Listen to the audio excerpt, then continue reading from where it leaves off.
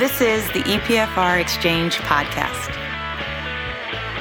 All opinions expressed by Cam, Todd, and our podcast guests are solely of their own opinion and do not reflect the opinion of EPFR or Informa, its parent company. This podcast is for informational purposes only and should not be relied upon for investment decisions.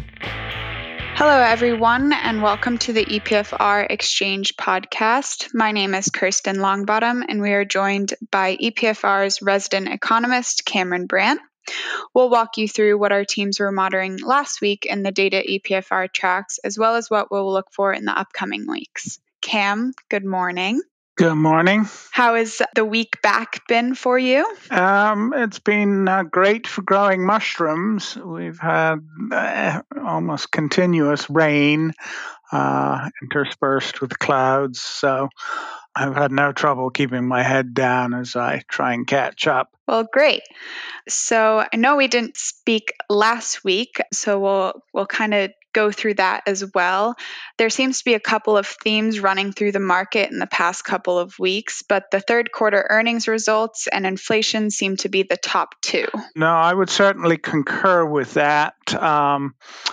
We have seen very strong flows for the past 2 weeks into the equity funds we track, especially U.S. equity funds. And at the same time, substantial sums of money going to asset classes that you associate with investors seeking some kind of protection against rising prices, such as inflation-protected bond funds and bank loan funds. Speaking of inflation, what's the story with gold and silver? Well, they seem to have lost, at least for the moment, their sort of classical status as go-to inflation hedges. And we've really been seeing the cryptocurrency funds sort of take up that slack. In fact, the ones we track set another weekly inflow record during the past 7 days.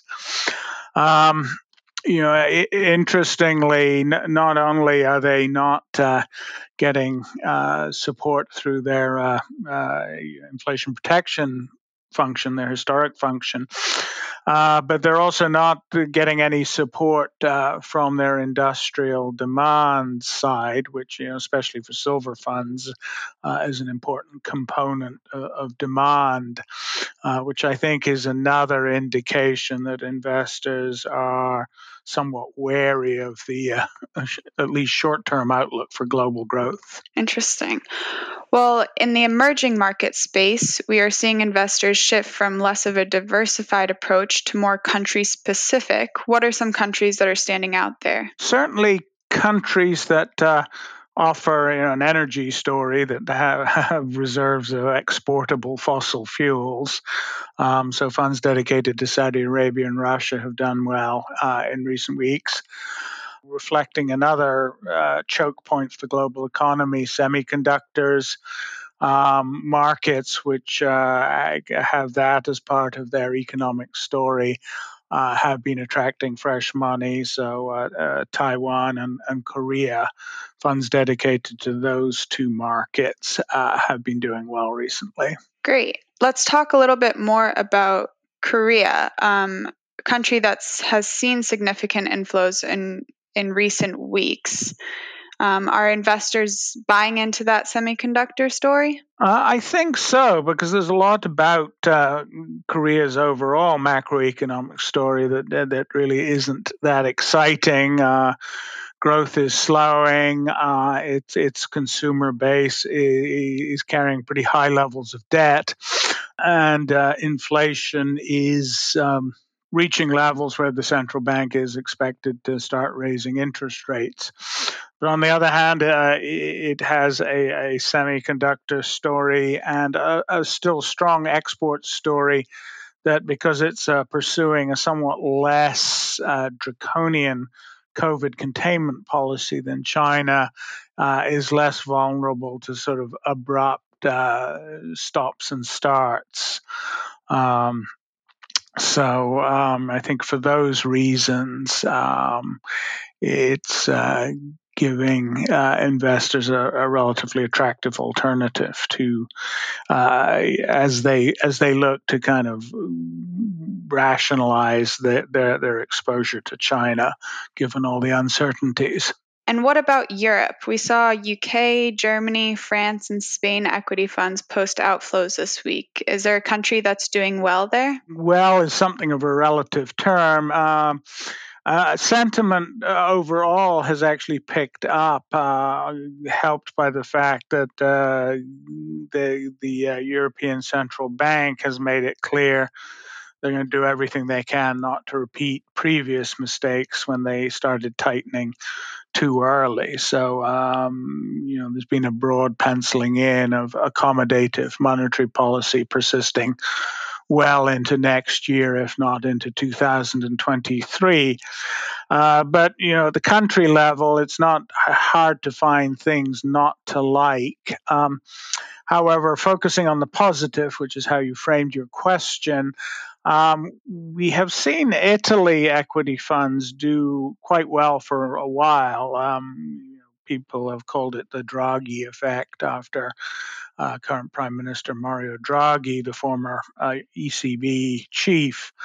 But today, at least in recent weeks, it has more to do with Draghi actually delivering on what was assumed of him, which is some effort to reform Italy's sclerotic bureaucracy and sort of web of regulations governing business in that country. So that, and Switzerland continues to see Swiss equity funds continue to see inflows more often than not. So those two, certainly in recent weeks, have been the positive standouts. Great. Well, moving on to sector funds. In the third week of October, we had outstanding results with all but one posting inflows. But this past week, flows seem to moderate. The spotlight remains on technology sector funds, and this week, healthcare or biotech. Can you expand on what we're seeing for sector funds? When you're going into an earnings season, ideally you want to sort of get your money down before the good things you are hoping will happen do happen, so that you can profit from them.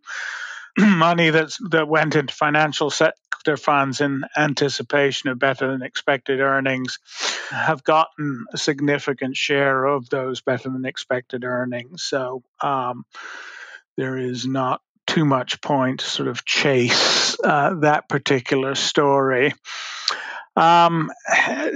Technology has been an interesting and complicated story. From the perspective of U.S. technology majors, it hasn't been a particularly good couple of weeks. Facebook's travails in the court of public opinion and what was sort of has been revealed in their sort of earnings has sort of kept the sector under pressure, and there were a number of other major companies that produced less rosy numbers than expected, thanks to sort of Apple's higher thresholds for advertising.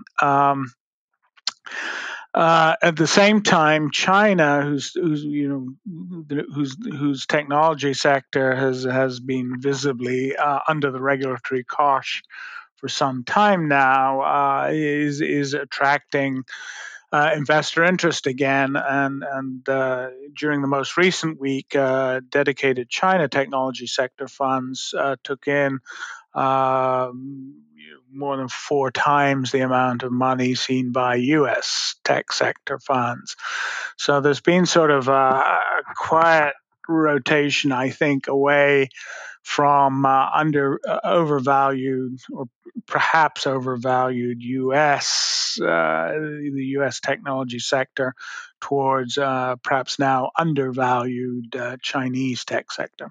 Well, very interesting, and I think we'll wrap it up there. Good. Thanks, Kirsten. Thank you, Cam. We'll resume battle next week. Sounds good. Thanks for listening to the EPFR Exchange podcast. For more information or to suggest a topic for a future podcast, please visit epfr.com/podcast.